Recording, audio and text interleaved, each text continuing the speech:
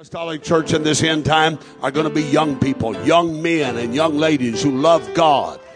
Hallelujah. Who are highly committed to the gospel of Jesus Christ. I don't believe that you as young people are the church of the future.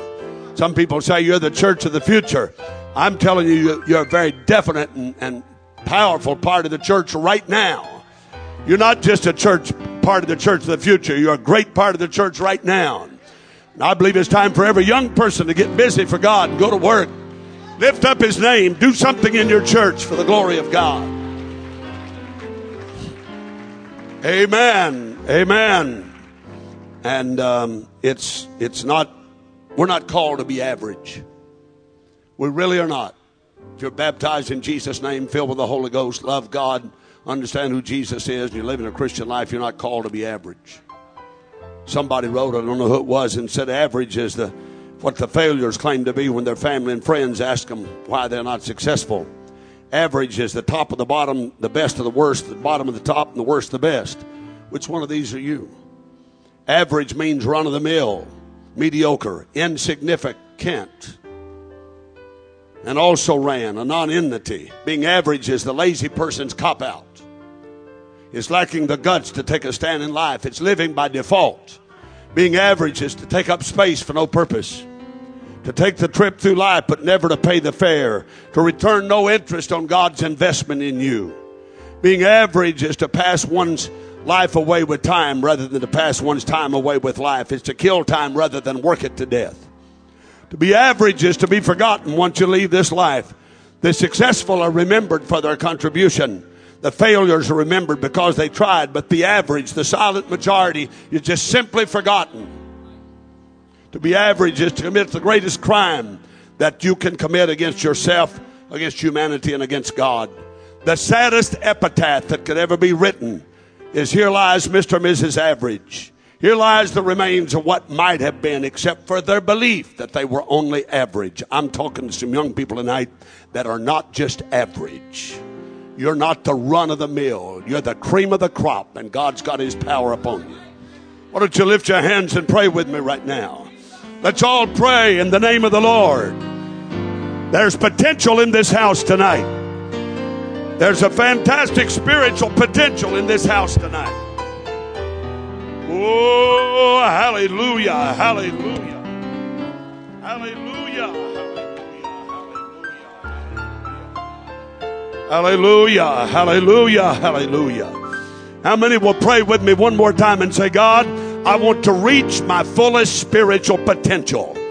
I want to do everything that God wants me to do. I want to do everything He's called me to do, everything He's ordained me to do. Let's pray one more time. Oh God, my life is in your hands. Come on, pray with me. Lord, here I am. Take me and use me in Jesus' name. In Jesus' name.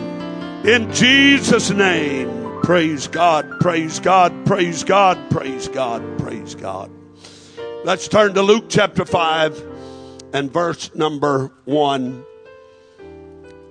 Luke chapter 5 and verse number 1. Thank you, Brother Calhoun, for leading a good service. Great man of God. I have a lot of respect for Brother Calhoun. He's preaching in our church. He's a wonderful, wonderful man of God. I love and appreciate this good man and all of you. God bless you. Luke 5 and verse 1. And it came to pass that as the people pressed upon him to hear the word of God, he stood by the lake of Gennesaret. Saw two ships standing by the lake, but the fishermen were gone out of them and were washing their nets.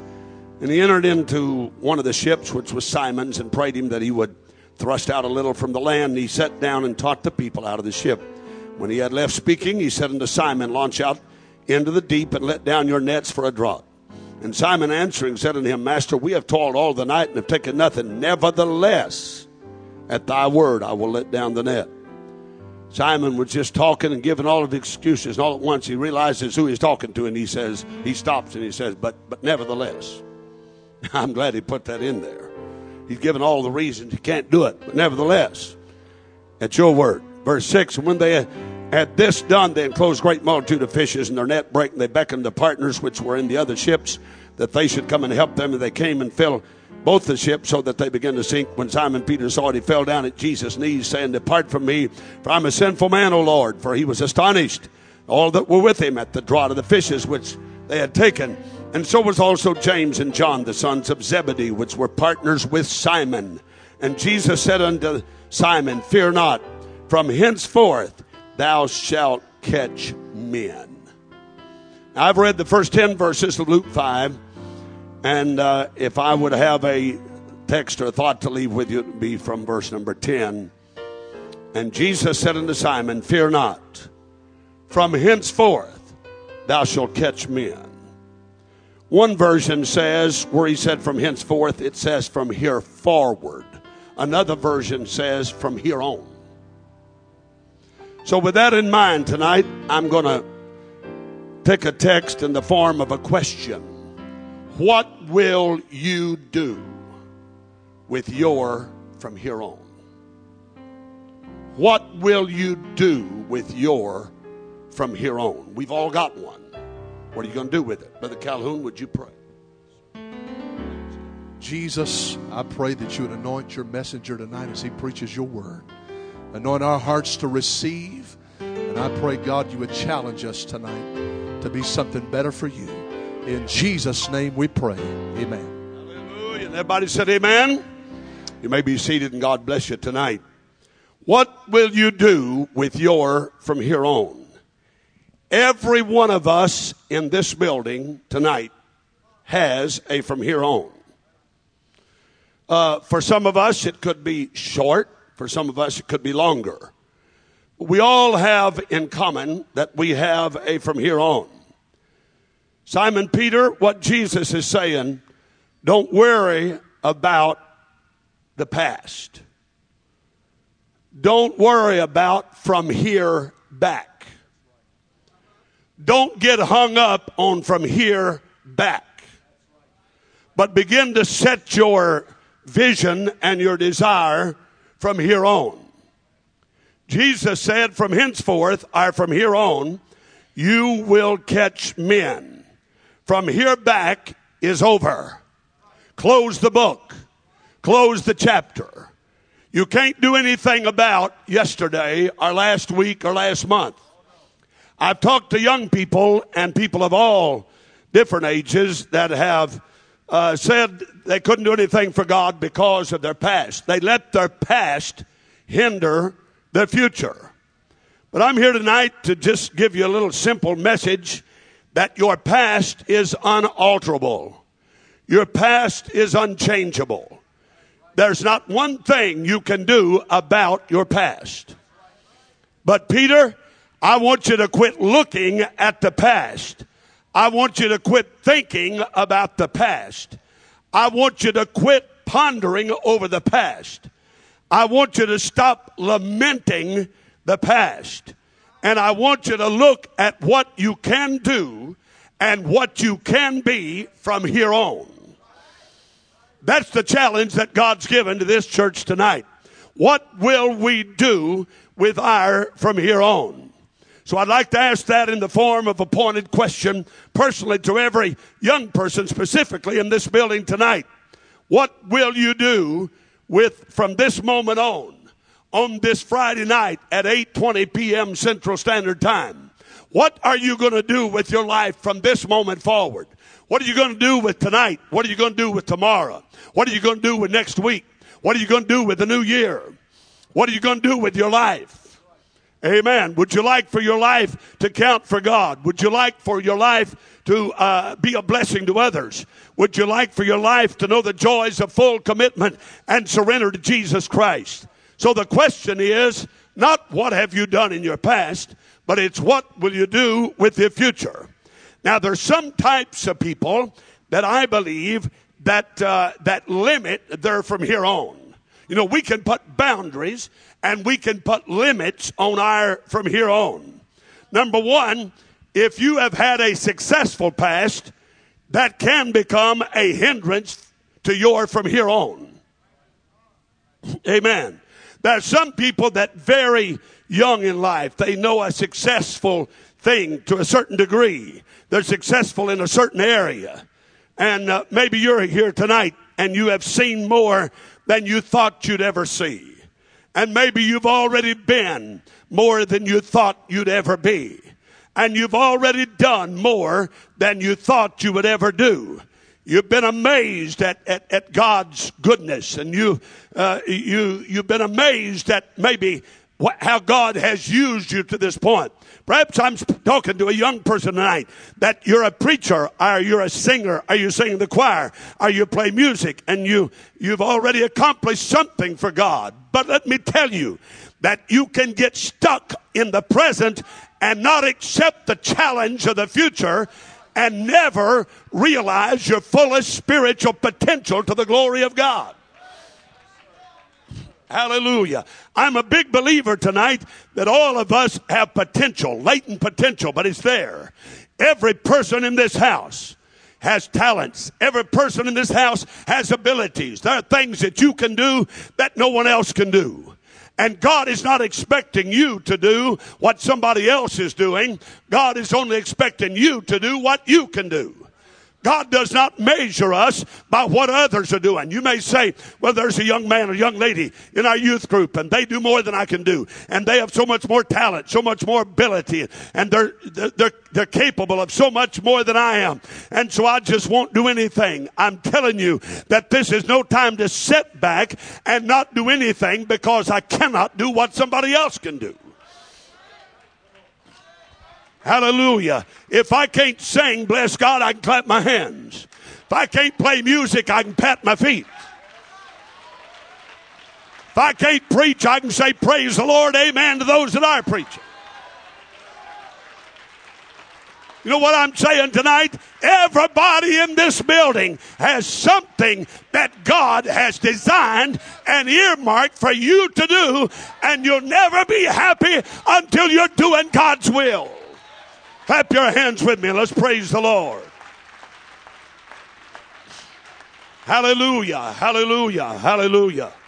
You know, if you've already done some things, you've already felt good about your accomplishments, that can become a limitation to your future.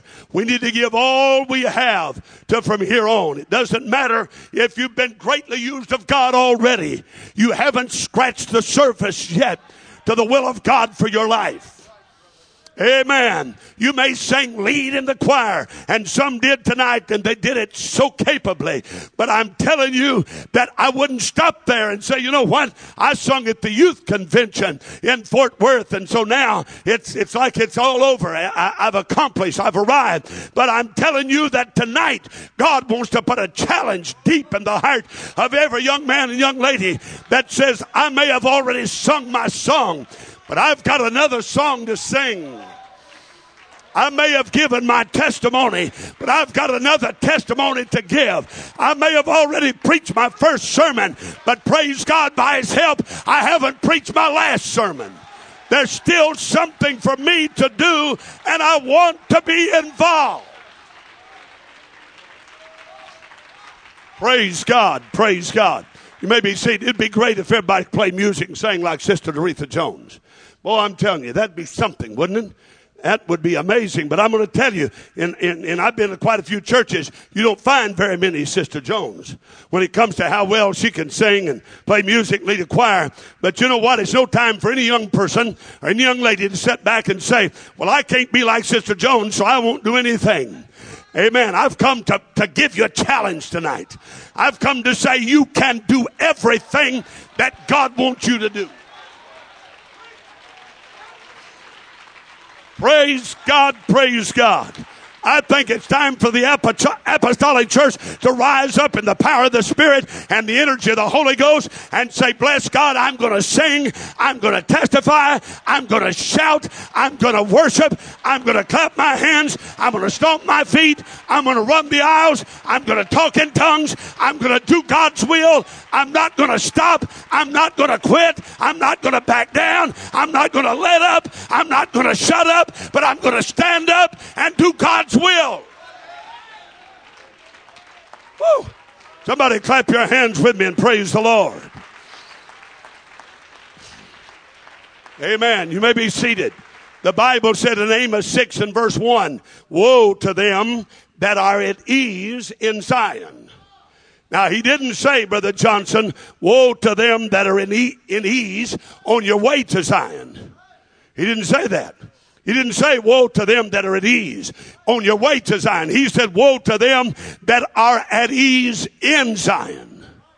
Amen. Once we repent, a lot of people, when they repent, they get baptized in Jesus' name. They get the Holy Ghost. They're born of water and spirit. They become part of the kingdom of God. They sit down and fold their little hands and act like they've arrived. And that's it. I have nothing else to do. Let me tell you, amen.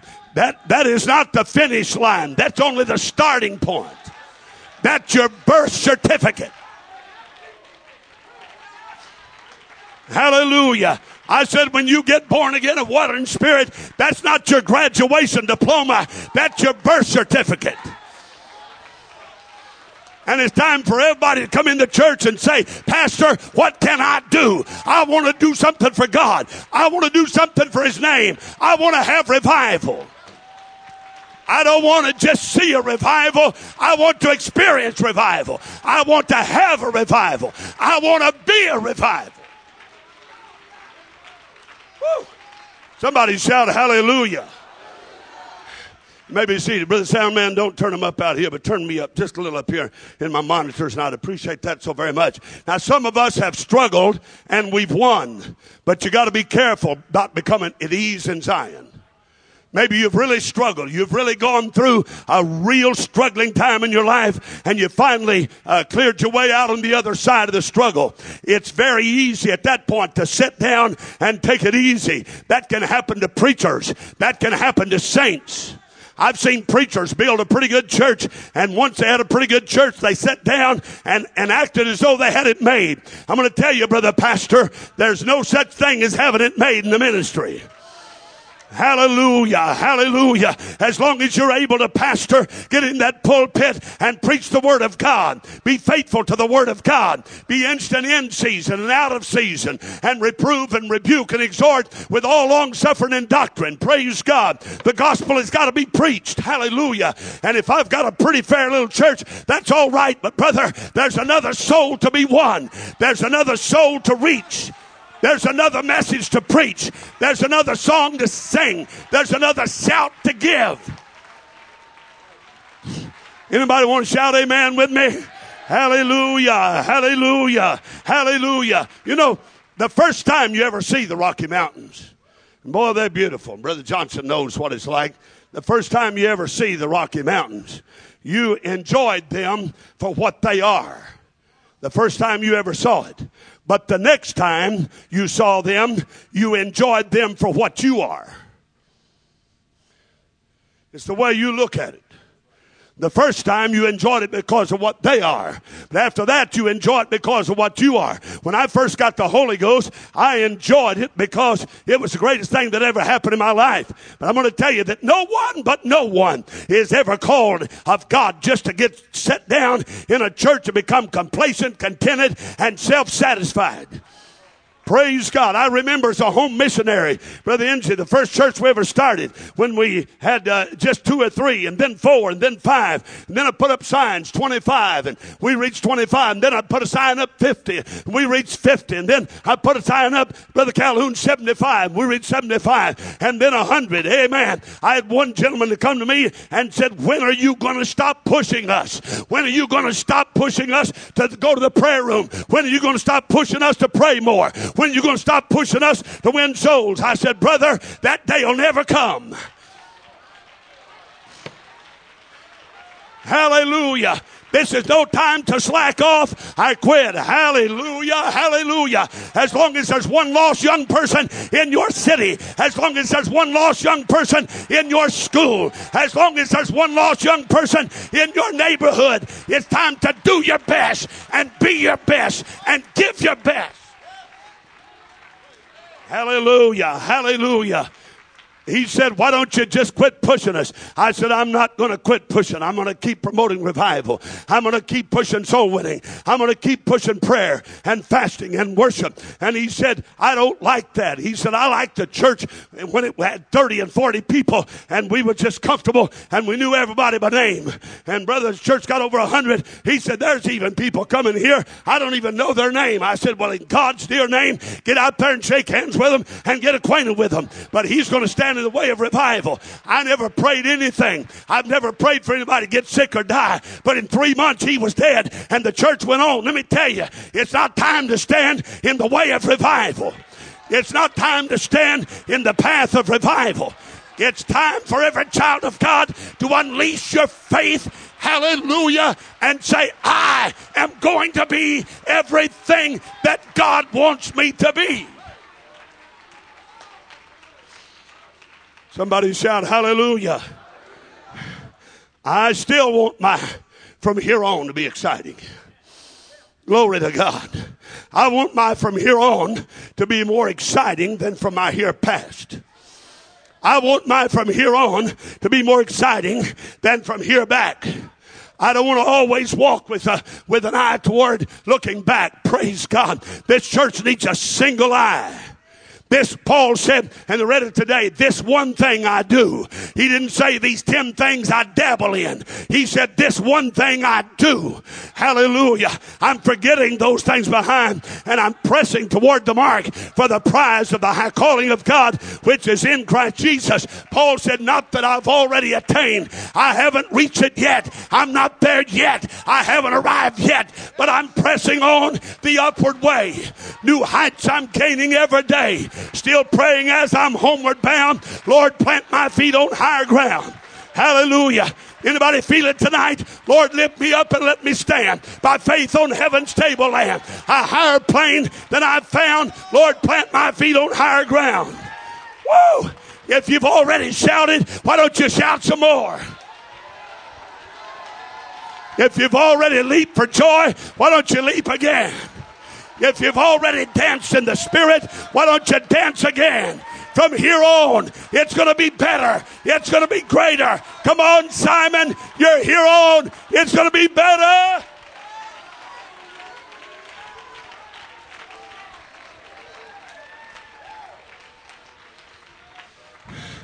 Hallelujah. Hallelujah. Hallelujah. Hallelujah. This is God's business. And I must not rest or relax. I pastor a few people. By the time they get in their 40s, all they want to talk about is retiring. And I about almost got them quit saying that. Boy, I can't hardly wait till I get 62 or 65 to retire so I can settle back and do nothing. That's the worst place you can ever be. Praise God. Hallelujah. I'm like the old preacher. I'm gonna fight the devil as long as I got a fist. I'm gonna bite him as long as I got teeth. Then I'll gum him till I die. Praise God. I'm gonna tell you, it's time to stand up and do something for Jesus Christ. God hasn't called anybody to be inactive. There's no inactive membership in this church.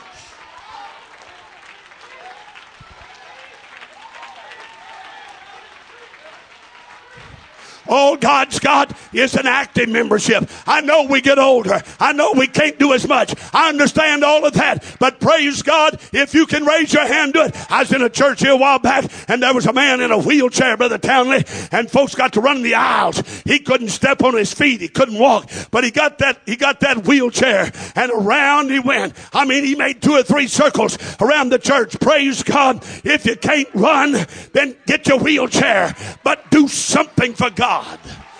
Do something for God. Hallelujah. Hallelujah. Step out into the arena of action and activity and say, by God's help and by God's power and by God's grace, I'm going to do what I can do. Hallelujah. There are more goals to reach, Pastor. There are more battles to win, soldier. There are more books to write, author. There are more scenes to paint, artist. There are more miracles to happen, Elijah. Glory to God. There's more churches to start, Paul. There's more victories to win, Joshua. There's more buildings to build, builder. There's more revivals to preach, Jonah. There's more fire to fall, Elijah. Get back in the arena. Oh, hallelujah, hallelujah. I feel like shouting tonight. Our past has been great. Thank God for our past. Thank God for our heritage. Thank God for every truth we have. We don't have one truth we need to shed or get rid of. We don't have one truth we need to drop off.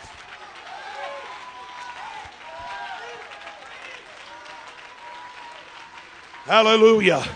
Hallelujah. Some people say, you may be seated. Some people say if we're going to reach this generation, we need to quit preaching this and quit preaching that. I'm going to tell you, there's some truth that's made this church great.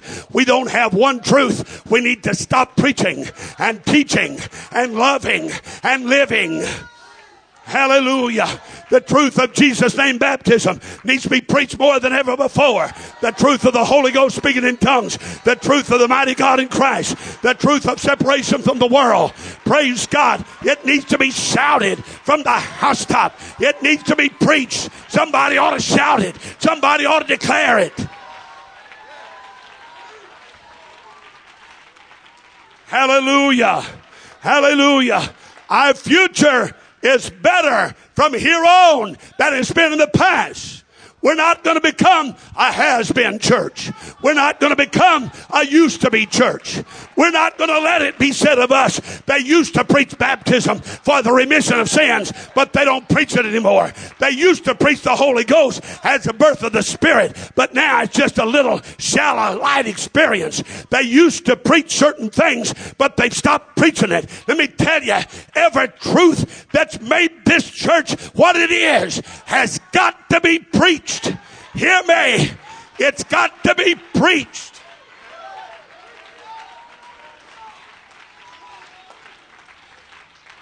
You may be seated. Now, so if you've done well in the past, that can actually slow you down from doing the will of God in your from here on. There's a second group that I want to talk about that has a limitation on their forward progress and their limitations on the future. And that's those that have a failing past. Now, I've talked to you about those that had a great past. There can be the danger of getting to feel cocky and proud and of being arrogant. There's the danger of saying, I've already arrived. There's the danger of that. But then on the other hand, this second group I want to talk about that limits their future is those that have a failing past. They say in great lamentation, there's no hope for me. They say, I've wrecked my life. They say, I've ruined my life. They say, I've made a major mistake. They say, God can't use me anymore. I'm not here to glorify sin. I'm here to preach against sin. But I am here to tell you tonight that we've got a wonderful God that's got a heart full of mercy. Oh, I'm so glad God's got mercy. I'm so glad for the grace of God.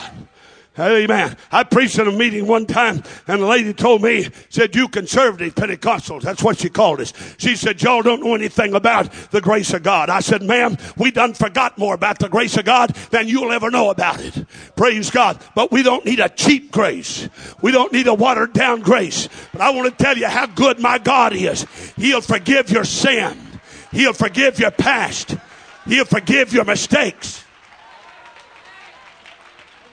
And some young people have made a mistake and they want to sit down and fold their hands and say, God can't use me. And I'm here to tell you, you may have failed in the past, but praise God, you've got a great from here on.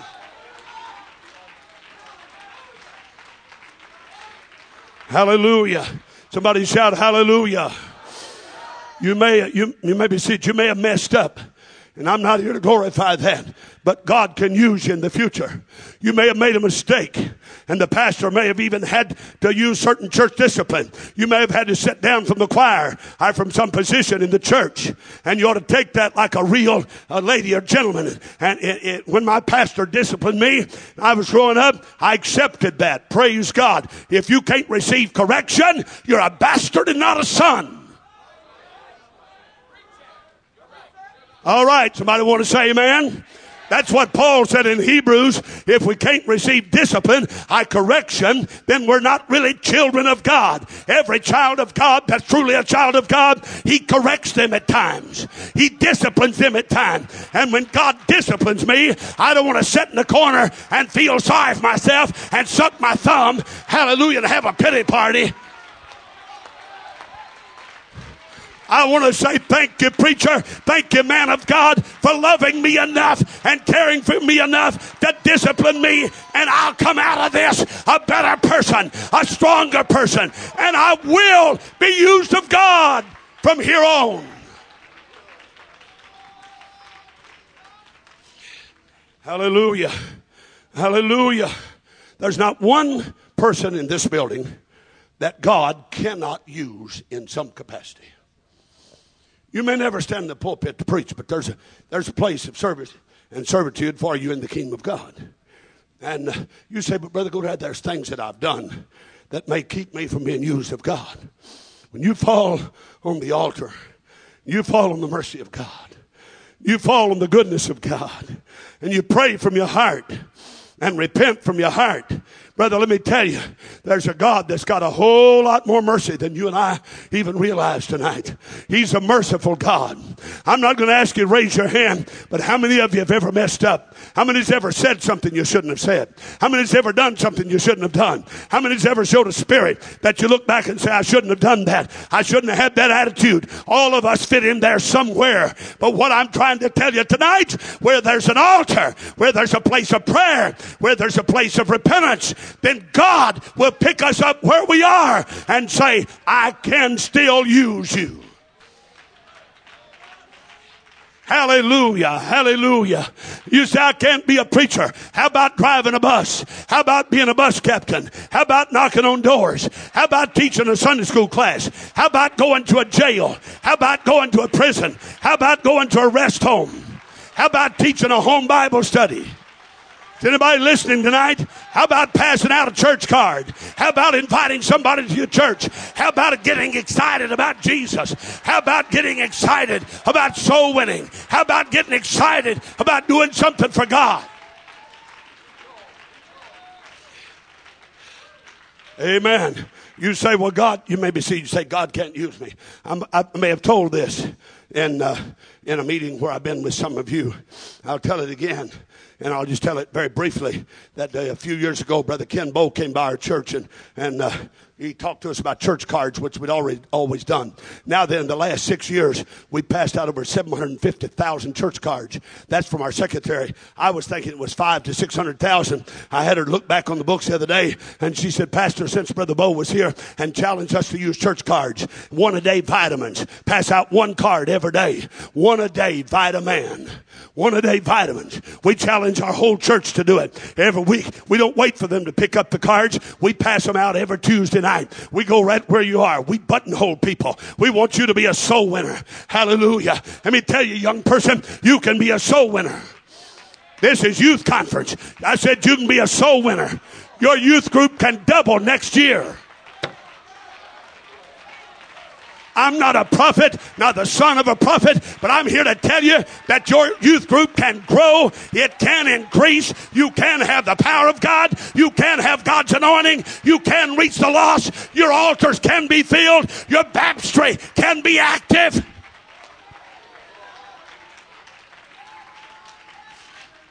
Amen. One of our teenage boys passed out a church card one night at McDonald's. And he went through the driveway, and he said, I'd like to invite you to church. Young man was standing there about 17 years old. He took the church card, and he said, hold on just a minute. He said, you're number 5 or 6, I believe it was, 6, that's been through here in the last hour that's passed me one of these cards. What's going on at that church? Amen. He said, why don't you come and see? He came the next night, was baptized, and got the Holy Ghost, and he's still living for God. Hallelujah. Hallelujah. There was a lady that was going through the line at Walmart. Walmart, our favorite Pentecostal shopping headquarters. Walmart, praise God. Brother Bob McCool, West Memphis, Arkansas, said one time that it came a tornado over in West Memphis and blew the roof off of Walmart and left 300 women homeless. Praise God. But he said, when I die, I want to get buried in the parking lot of Walmart. And that way my wife will come by my grave every day. Praise God. Hallelujah. One of our ladies went into Walmart and she handed a lady a card, and there was a line of people behind her, and the lady stopped and started crying, tears literally flowing down her cheeks. And the saint in our church said, and she's a wonderful person, she's still there tonight, she said, I'm sorry if I offended you. She said, no ma'am, you didn't offend me, but and she reached over and picked them up. I've got 13 cards today from that church. What's going on over there? She said, I got to work this coming Sunday, but Sunday week I'll come. Sunday week she came. She got baptized. She got the Holy Ghost. Her 2 teenagers got baptized. They got the Holy Ghost. What are you going to do with your from here on?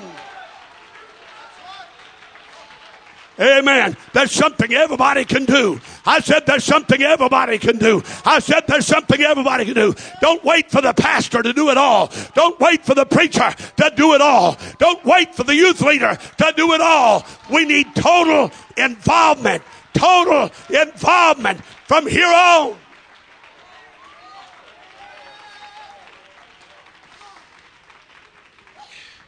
You may be seated. Pick up your pen, David. You can write again from here on. Pick up your Bible, Peter. You're going to preach again. Amen. Pick up your rod, Moses. You're going to lead again. Because from here on, it's going to be better than from here past. Oh, hallelujah. Peter denied the Lord. You know the story. He denied the faith. He denied the church. They said you were one of them, and he said, I was not. They said you were there, and he said, I was not. And he cursed to prove it. But I want to tell you, even his cursing didn't prove it. Praise God. Once you've been around Jesus, you can't even curse good. Praise God. You know what they said? We don't believe that. Your speech betrays you. Oh, hallelujah. You've got the Galilean accent. There's something about you, sir. There's something different about you. Once you've had the Holy Ghost, you can't even cuss good. Once you've had the Holy Ghost, you can't hold that cigarette right. You don't even know how to hold it. Once you've had the Holy Ghost, your hand a can of beer don't even fit in your hand. Come on, young people. Once you've been redeemed and washed in the blood, you're changed. You're different. You're a new creature. You've got Jesus in you. Hallelujah. Peter denied the Lord. But about 50 days later or so, I see a man standing up there, and he starts to preach. And he said, let all the house of Israel know assuredly that God has made that same Jesus whom you crucified, both Lord and Christ. Somebody punched somebody back in the crowd and said, isn't that Simon Peter? Yeah. Wasn't he the fellow that was just cursing 50 days ago? Yeah. Wasn't he the fellow that said, I don't even know him? Yeah. Wasn't he the man that was warming at the wrong fire with the wrong people? Let me tell you, when you start running with the wrong crowd, you're going to get in trouble. Young people, you better run with the right crowd. I'd rather go home, and when I was a teenager and got the Holy Ghost at 15, I'd rather go home on Sunday afternoon or in the night and just be alone in my house or with my parents than to be out with some questionable people, and some of them who claim the Holy Ghost.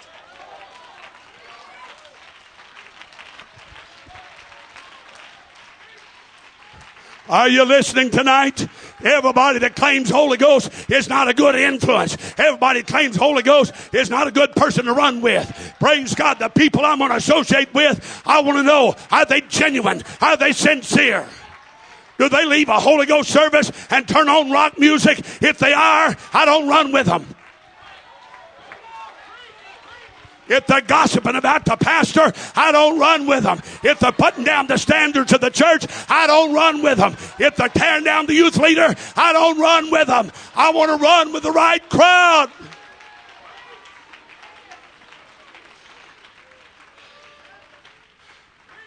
Yeah, that's the same fella that was running with the wrong crowd, warming at the wrong fire and saying the wrong things, denying Jesus. But I heard him say, repent and be baptized, every one of you, in the name of Jesus Christ, for the remission of sins. You shall be received the gift of the Holy Ghost. 3,000 souls came to God that day. If you failed yesterday, you can succeed tomorrow. Your from here on is better than from your here past. Hallelujah. You failed in your past. You can succeed in your future. Don't let the past wreck your future. Hey, Jonah, you refused to go to Nineveh.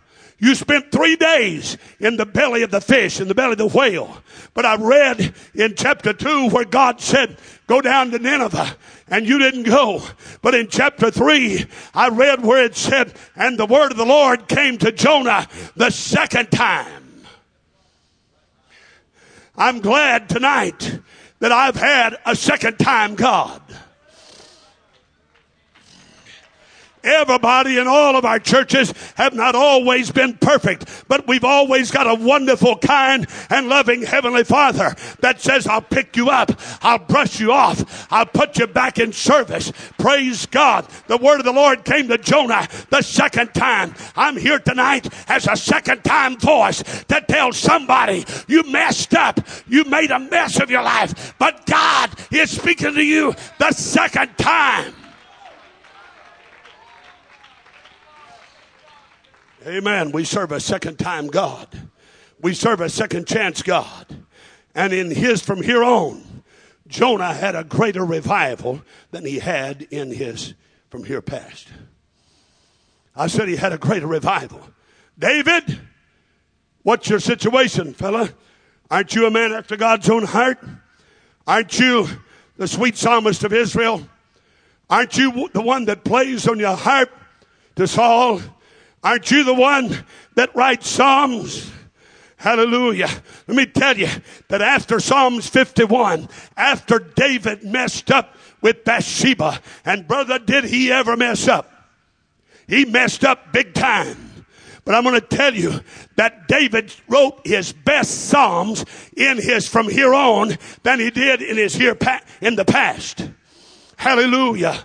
Amen. I can hear him say in Psalms chapter 51, create in me a clean heart, O God. Can you pray? Can you talk to God? Can you find an altar? Can you weep in his presence? Can you say, God, I'm sorry?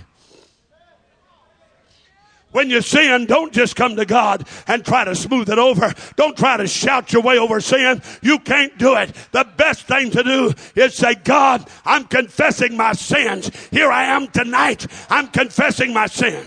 I'm not going to dodge it. I'm not going to bypass it. I'm not going to try to circumvent it. I'm not going to do anything else. I'm going to stay here until mercy and pardon and forgiveness through the love of God flows in my heart.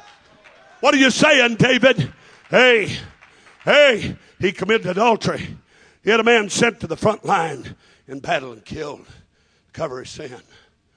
And in his from here on, David wrote his best Psalms. Create in me a clean heart, O God. Renew in me a right spirit.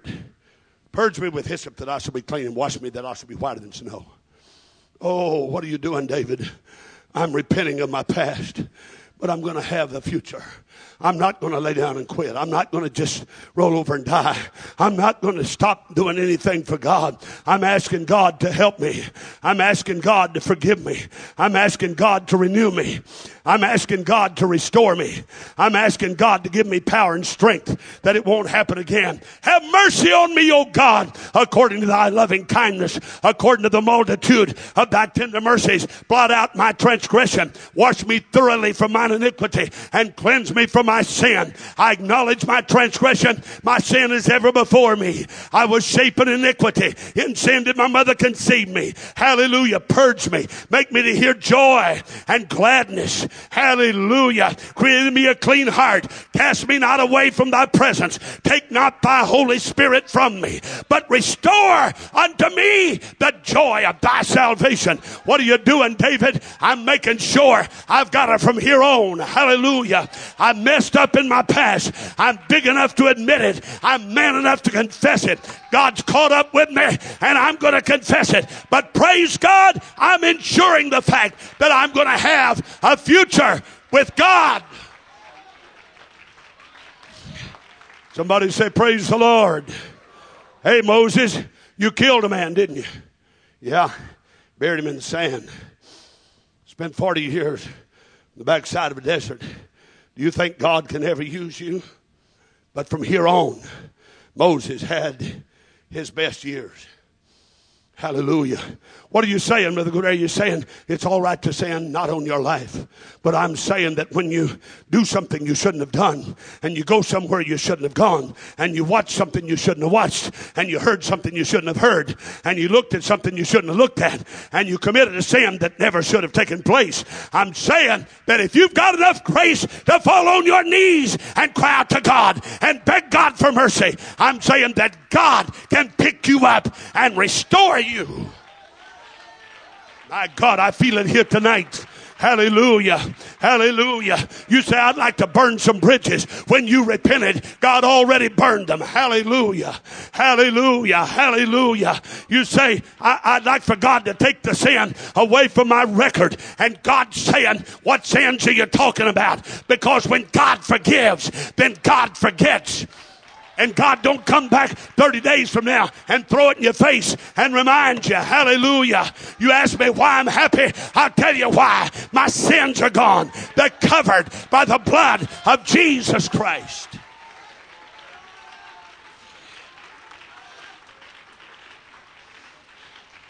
You know what? When you come to God in repentance, you're washed. You're sanctified. You're justified. I don't have time to talk about all of that. But brother, when you get washed and when you get sanctified and when you get purified and when you get justified, something great happens. Hallelujah. Those sins of the past, you don't have to keep coming. I had a young man come to the altar every Sunday night. He was the first one there, and he was baptized, had the Holy Ghost. And finally I said, son, why you come to the altar? He said, about 3 months ago, I did something I shouldn't have done. I said, have you repented? He said, yes. I said, are you truly sorry? He said, yes. I said, have you changed? He said, yes. I said, then quit coming back up here every Sunday night and asking God to forgive you. You don't have to repeat the process. Brother, when you come to God and you're sincere and you're honest and you pray, then God will forgive you. Is adultery a sin? Yes, it is. But I've seen God forgive adultery. Is fornication a sin? Yes, it is. But I've seen God forgive fornication. But he don't forgive it while you stay in it. Hallelujah. Hallelujah. I'm going to talk plain right now, but not as plain as they do in the third grade. Third and fourth grade talks plainer than I'm fixing to talk right now. And I'm going to tell you, homosexuality is still a sin. Are you listening? I don't care what your teacher said or what your school said. It is a sin. It's not an alternate lifestyle. It is a sin.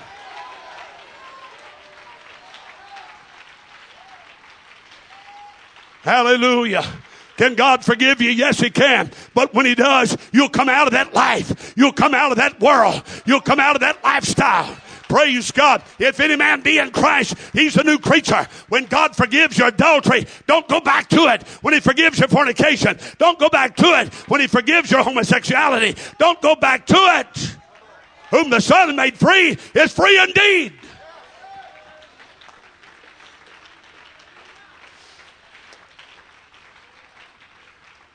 You may be seated. I preached one time in a certain state, somewhere between the North and South Pole. And it was in a certain city in that state. And I got there the first night. Asked me, Brother Pixler preached 3 nights. I said, all right. So I preached first night. I had about 150 people there. A great crowd. Building seated about 500. Had a balcony. And nice. And I gave an altar call. And about 12, 15 people came to the altar. And I promise you that not one saint, young or old, got within 15 feet of those that were praying. They act like they had leprosy or something. They act like they was going to get contaminated with their sins. Where I came from, if somebody comes to the altar to pray, somebody ought to come pray with them. If a sinner has a penitent heart and comes to repent, somebody ought to pray with them. If a backslider wants to get right with God, the church ought not stand back and just eyeball them and look at them. Somebody needs to pray with them.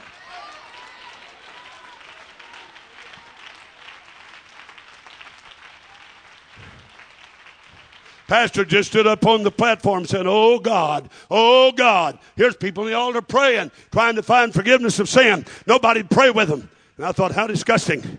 Here I am. I'm busy. And I'm here for 3 days. I'm going to put up 3 nights of this. So the second night, I went, Brother Enzi, and I gave an altar call. And about 160 or 70 people there. And about 10 or 12, 15 came to the altar. And nobody got close to them. And I did something I've never done before or since. But I just, acted on impulse. I turned around to the pastor. I said, I'm going home in the morning. I was fare you well upset. I wasn't mad. I was just upset. You understand? Righteous indignation. You understand what I'm talking about? He said, you can't go home tomorrow. I said, you watch me. I said, you don't owe me a dime. I'll pay my own plane fare just to get out of this place. He said, we got a rally here tomorrow night. This building's going to be full. There's going to be 500 people more. I said, I'm not preaching for the crowd. You got plenty of crowd here already. I built home mission churches. Every church I've ever pastored, I started from 0. I can preach to 1 or 5. It don't bother me. You've got a big crowd here, but you don't have a burden, and this church don't have a burden, and I'm not staying. I'm not wasting my time.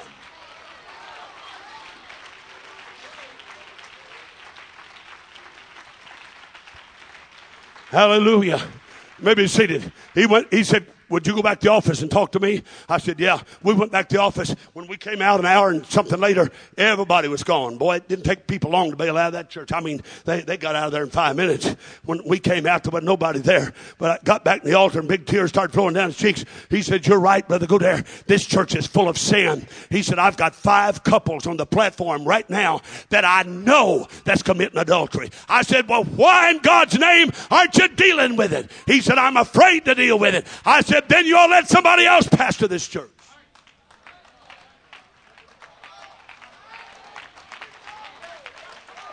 All right. You say that's bad. I'm telling you, somebody's got to deal with it. Somebody, you ought to thank God you got a pastor that preaches and stands for what's right.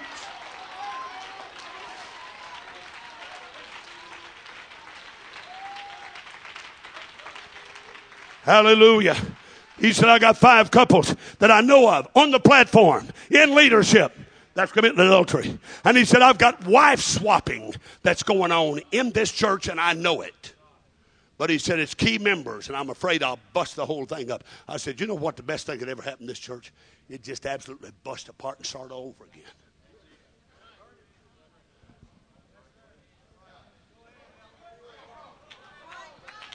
Now, I'm not preaching much like a youth convention right now, but I'm just kind of sidetracked here. I'm going to chase a rabbit here a little bit. Praise God. In Malden, Missouri, we got up to 90 one time. And to make a long story short, man caused us trouble, and we went back to 20, and it hurts to have 20 when you've had 90. Been there and done that. Yeah. It hurts to go see 20 counting kids and all when you've been averaging 90. And one man looked at me, and he said, this church is going to you're going to put a padlock on the door. He said, I'm leaving, and when I leave, you're going to put a padlock on the door. And I looked at him, and I didn't feel half as brave as I sounded. But I said, it's a good time for us to find out whether this church is mine or God's. I said, if it's my church, it needs to fold up. But I said, let me tell you something, sir. If it's God's church, your leaving won't stop it.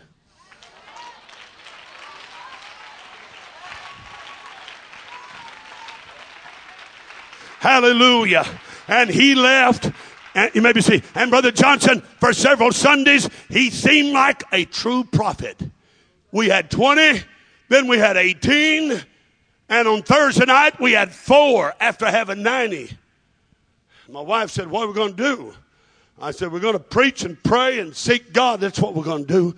Praise God. I could tell you about God bringing a little lady into church. I could tell you about her winning a family of 10, the family of 4. And she personally won a Presbyterian pastor. And he resigned his church and came to our church. And the first week he was there, his wife said, when I get up in the morning, I can't put my jeans on like I have been. I've never heard it preached about. Is there something wrong with me putting pants on, jeans on? I said, yeah, that was the Holy Ghost talking to you.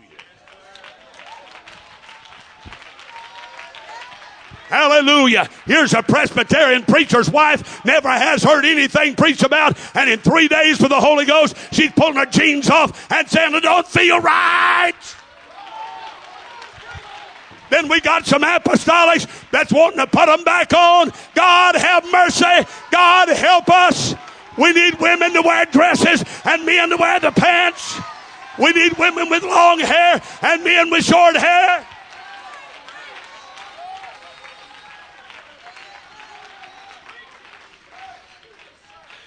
Hallelujah.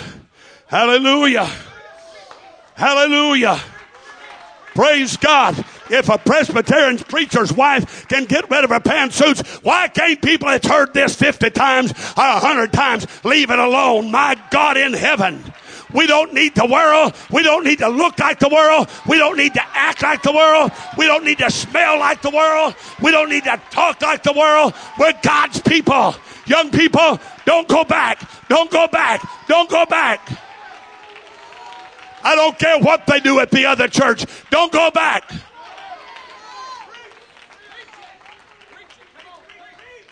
I don't care what the other church does. They may ladies may wear their pants and their jewelry and paint their face. And they may get their TV, brag to you about it. One couple left our church a couple of years ago, called some of our young people back. They're in another state now. Boy, you can't believe how we've been delivered. I would never come back to Durham.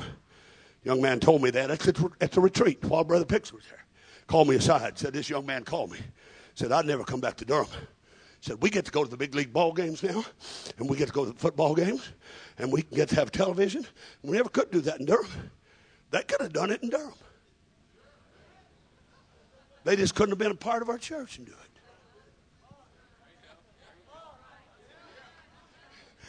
And when the young man told me that at a retreat 2 or 3 weeks ago, when Brother Pitts was there, I said, will you tell him something from me? He said he'd been calling me. I said, the next time he calls you, you tell him from me that I don't want them back.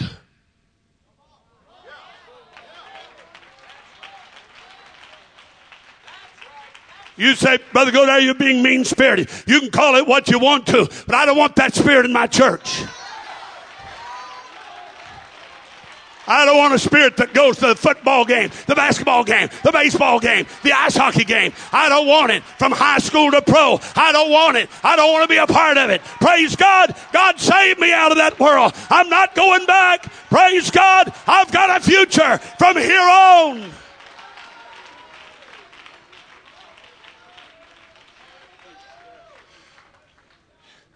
Now here's what I was going to talk about before I got sidetracked. That the third graders and fourth graders know more about than adults. Young people in our churches, unmarried young people in our churches, some of them, a few of them, hopefully not many of them, are performing oral sex with their boyfriend or their girlfriend. And they say, I'm still a virgin.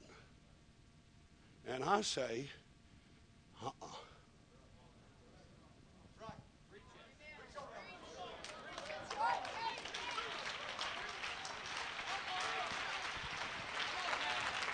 Let me tell you young men something. If you're having oral sex with your girlfriend, and girl, if you're having oral sex with your boyfriend, you're not right. You're not honest. You're not full of the Spirit. You're not a virgin. You need to get right with God and let you from here on be blessed of God.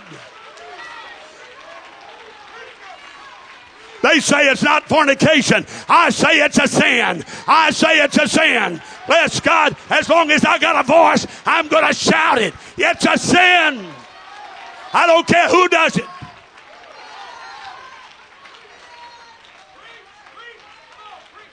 Hallelujah, hallelujah, hallelujah. You may be seated. But if the young people commit fornication, let them do what they will. You can't control them, but you can control what you do. Don't become a fornicator. Don't commit those sins. Don't be a part of it. If your boyfriend says, I'll quit you if you don't do this, then tell him to get down the road somewhere. Tell him to go get lost.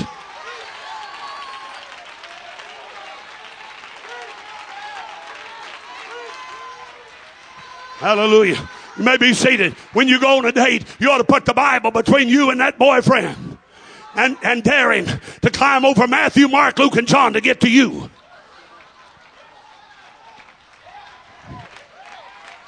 Hallelujah.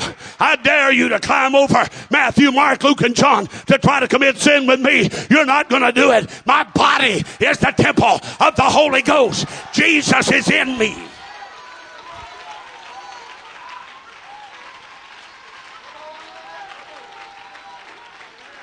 Hallelujah. Hallelujah. Somebody shout hallelujah. I got to quit. We got to lock in here. All of us young people got to lock in here tonight. I got to quit. But I feel the Holy Ghost here right now. Hallelujah.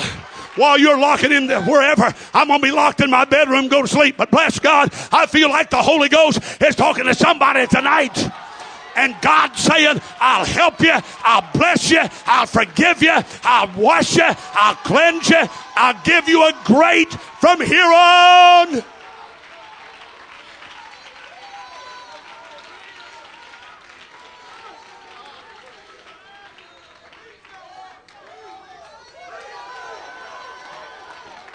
Hallelujah. You say, I can't live for God. I can't lose for winning. I can't fail for succeeding. I can't go under for going over. I can't stay down for getting up. I can't be sad for being glad. I can't sink for swimming. I can't stay behind for forging ahead. I'm telling you, it's time that young people begin to think in the Holy Ghost. I'm a child of God. I'm special. God loves me. God's got an anointing on my life.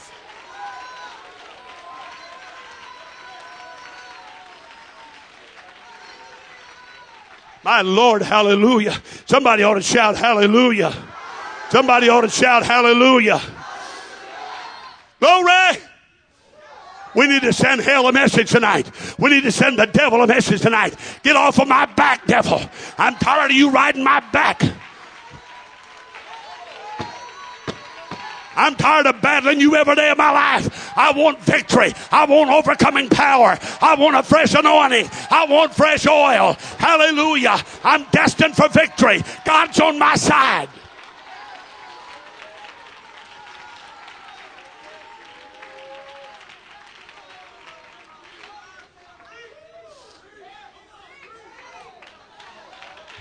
Y'all will preach old man to death. Praise God. Hallelujah. But I'm feeling the Holy Ghost tonight. I've got it from here on. What are you going to do with you from here on? Forget the past. It's from here on that counts.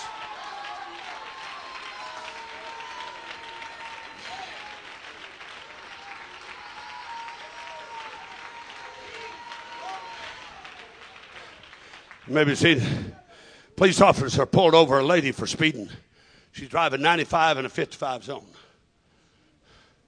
Everybody say, that's bad. The officer came up to her and said, ma'am, could I see your license? She said, I don't have one. I had a DUI 6 months ago and I don't have a license. He said, let me see your registration. She said, I don't have a registration. This car is stolen. Don't get in trouble. Might as well get in trouble big time. And she said, the man I stole it from is in the trunk right now. He stepped back about 20 feet and dialed for help. Here came the officer that was superior to him. And he said, I'll step back. He said, you take care of it. He walked up there and he said, ma'am, let me see your license. She said, okay. Pulled him out, handed him to him. The other officer standing out there just looking. He said, let me see your registration. He said, sure, got it right here. Handed it to him. He said, you mean you got it? Let me see your trunk. She popped the button, opened the trunk, nothing but a spare tire there.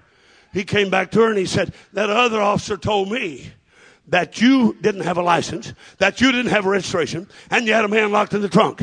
She said, yeah, and that liar probably told you I was speeding too, didn't he? If you're going to get out of something, you might as well just get out of it.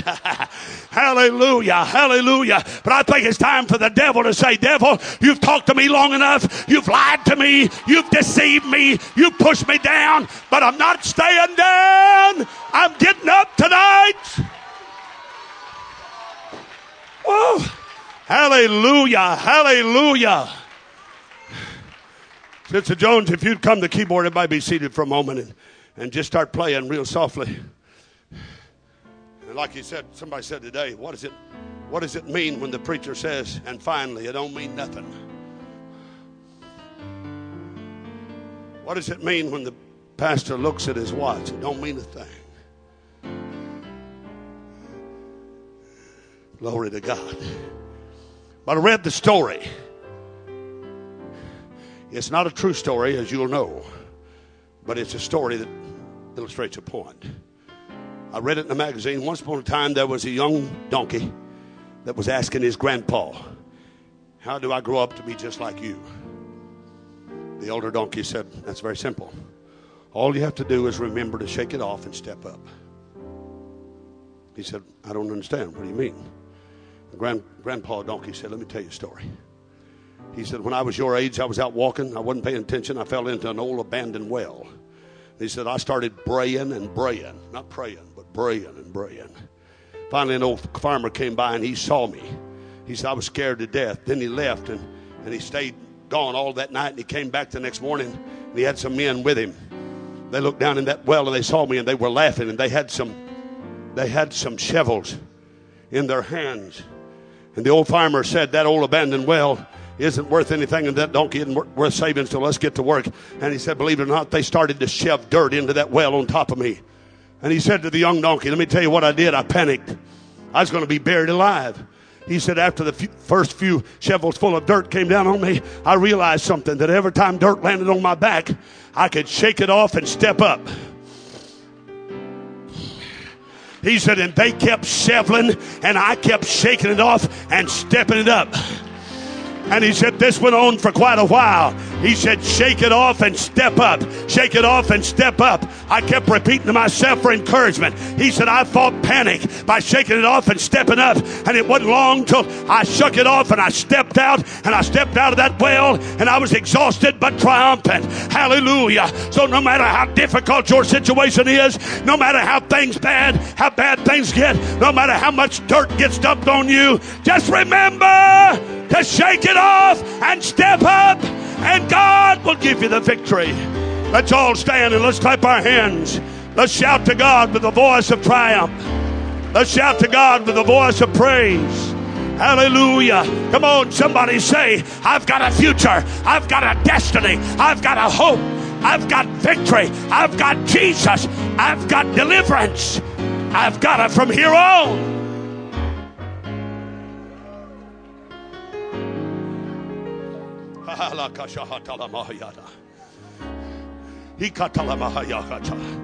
John Mark turned his back on Paul, wouldn't go on the missionary journey. Later on, he was used of God. And Paul writes to Timothy and said, bring Mark with me when you come.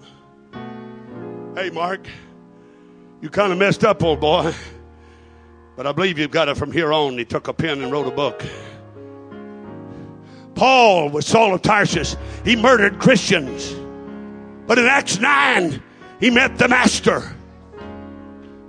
Then he started churches at Lystra and Iconium and Derbe and Philippi and Corinth and Thessalonica and Colossia. He preached from Europe to Rome. Hallelujah. Let me tell you, you've got to decide. I've got a future. Hallelujah. I've got a future. Hey, Jacob, you stole your birthright from Esau. You spent 20 years outside of God's will, but you need to come back to Bethel, Jacob. Come back to where you first met God. Am I preaching to some young person tonight that needs to come back to Bethel, back to that experience, that first Holy Ghost anointing when the sweetness of the Holy Spirit filled your life? Back to Bethel I must go, back where the rivers of pure waters flow, back to the joy life my soul longs to know. Bethel is calling and I must go. Back to Bethel. Jacob, you wasted 20 years of your life. You wrestled with an angel at Jabbok. You became a prince of God. You went from being Jacob to Israel. You got a nation named after you. You spent 20 years out of the will of God. Somebody here tonight can say, I've wasted my life. So did Jacob. Somebody can say, I denied the Lord. So did Peter. Somebody can say, I've been immoral. So was David. Somebody said, I killed a man. So did Moses. Somebody said, I disobeyed God. So did Jonah. What are you going to do about you from here on?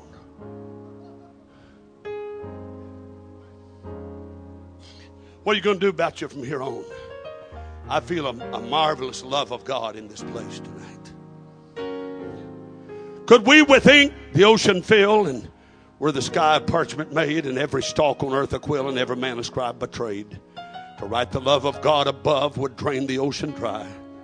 Or could the whole contain the scroll, though stretched from sky to sky? You know who wrote that? That was written by a patient in an insane asylum. Somebody wrote a song about it, but it was first written by a deranged mind of a man in an insane institution. Love of God. Why did he love me so? Why would the Savior to Calvary go? Why would he love me so? Gomer, you got away from your husband. You sold your body. You've been a disgrace to your children, your husband. You're going to be sold as a slave, Gomer. Nobody wants you now. When the devil's through with you, he'll throw you away like an old dirty sock. But Hosea is there representing the love of God and saying, I'll take her. I'll take her. You know what, Gomer? You're going to have her from here on. Mary Magdalene, you had 7 devils, but you became one of the most faithful followers of Jesus. You've got her from here on. Matthew, you were a crooked tax collector, but life changed for you, sir. You've got her from here on now. Every time, Brother Calhoun, that I think about the mercy of God upon my life, it makes me want to bow in contrition and weeping. Oh God, you didn't have to love me. You didn't have to care for me. No one ever cared for me like Jesus. No one ever cared for me like him. No one else could take my sin and sorrow from me. Sister Jones, would you please sing that right now? I'm here to tell somebody that's down, you're out, you're discouraged. Somebody that the devil's made you think you're no good, you can't be used, you have no talent like others, you can't do what others can do. All you can do is sit on a church pew. You'll never be used of God. I'm here to tell you, you got it from here on. Peter, from henceforth thou shalt catch men. Somebody ought to come and pray with us tonight. Somebody ought to walk up to this altar. Get beneath the cross where red blood